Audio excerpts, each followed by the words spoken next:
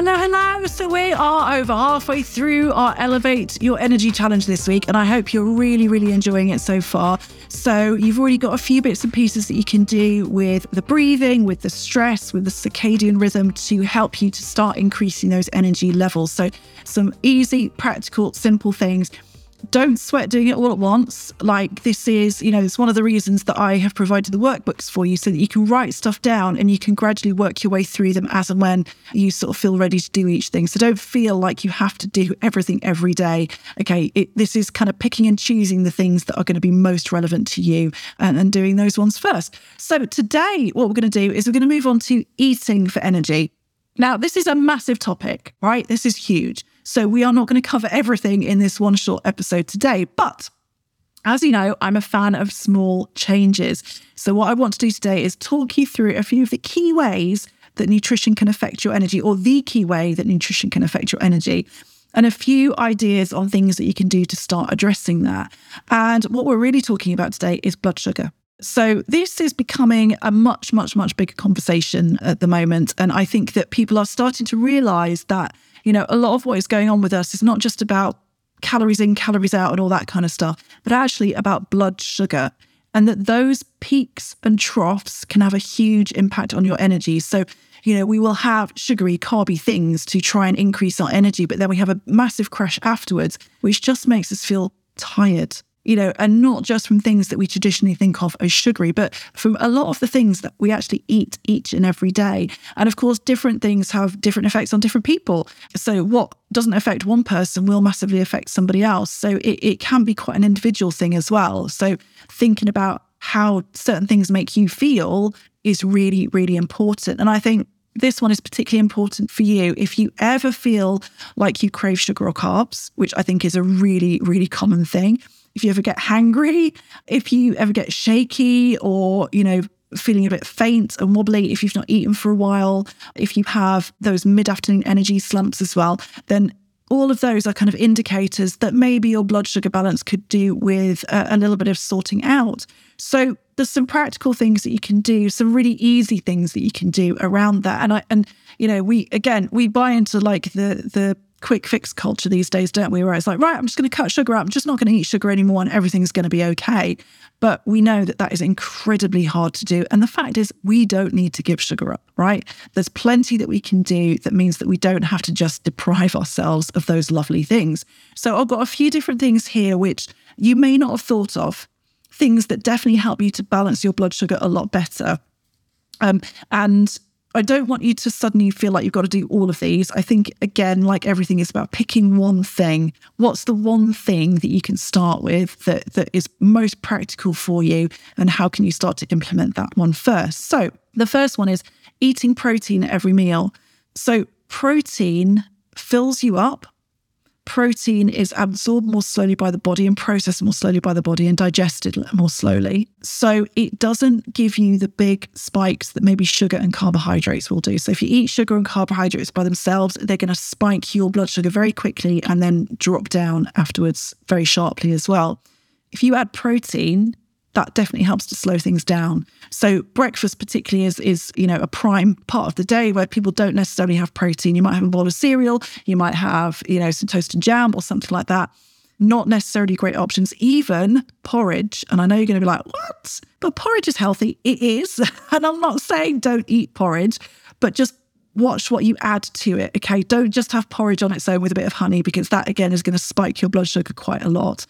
Add protein to it. I add peanut butter to mine. I add pumpkin seeds and things like that. So adding the protein and the fat in as well is going to help to slow down the absorption, and it's going to mean that you have less of a blood sugar spike. You're going to feel hungry less quickly, all those kind of things as well. So that's number one.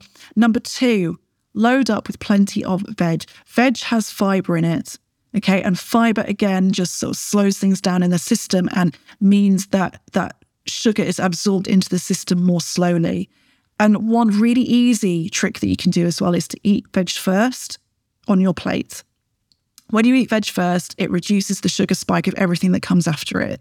So, if you are having broccoli and whatever else for your evening meal, have the broccoli first. Or what you could do, if you're having a pasta dish with sauce on it and stuff, so you can't really separate those things out, is have a salad first. So a salad with some dressing, with some, extra virgin olive oil and some vinegar on it is a great place to start. And that's then going to reduce the sugar spike that you get in the rest of your meal as well. So that, load up on the veg, but also eat it first. Number 3, don't eat carbs on their own. There's nothing wrong with carbs. We should all eat carbs, but don't have them on their own because they will spike your blood sugar very quickly. So as the saying goes, clothe your carbs. So add protein, add fat. So instead of just a piece of toast, you have a piece of toast with peanut butter.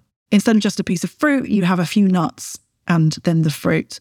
So think about what protein and fat you can add to your carbs to just slow down the absorption of that sugar. Number 4 is eat sweet treats after a meal rather than alone.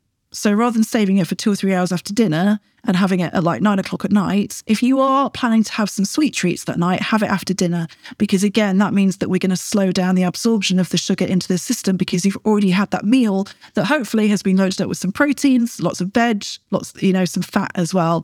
And then when you have that sugary treat afterwards, it does not affect your blood sugar quite so much. And I think that the final thing, number 5, is just watch out for low-fat products. Because low-fat products often are very processed. They often have sugar added to them for flavour and to kind of bulk them up and things like that. So they're not necessarily a great choice if you want to be reducing that blood sugar levels, the blood sugar spikes as well. So there's 5 different things you can do. Protein every meal, load up with veg and eat your veg first. Don't eat carbs on their own. Put sweet treats after a meal rather than on their own, and watch out for low-fat products as well. And all of those things are different options for you to do. Don't do them all at once. Maybe do 1 or 2 at a time. I mean, they're not hard things, are they? Like, eat your veg first. That's a really easy thing to do. Eat your sweet treats after a meal. That's a really easy thing to do. So these are incredibly simple. And you're going to notice that none of this involves restriction or giving things up. And this is a different approach because rather than thinking about, oh my God, I've got to deprive myself, I've got to cut things out, this is just changing the way you do things slightly. This is just adding things. And it's much, much, much easier to do that than it is to cut things out. And there's nothing that makes us lack energy and motivation than having to cut loads of things out of our lives that we love, right? So, yeah, give those a go. Like I said, they're really, really simple to do. Have a think about which 1 or 2 you're going to start with first. And if you're loving working with me so far in our mini Elevate challenges, then I have something else that you're going to love just as much. In fact, even more.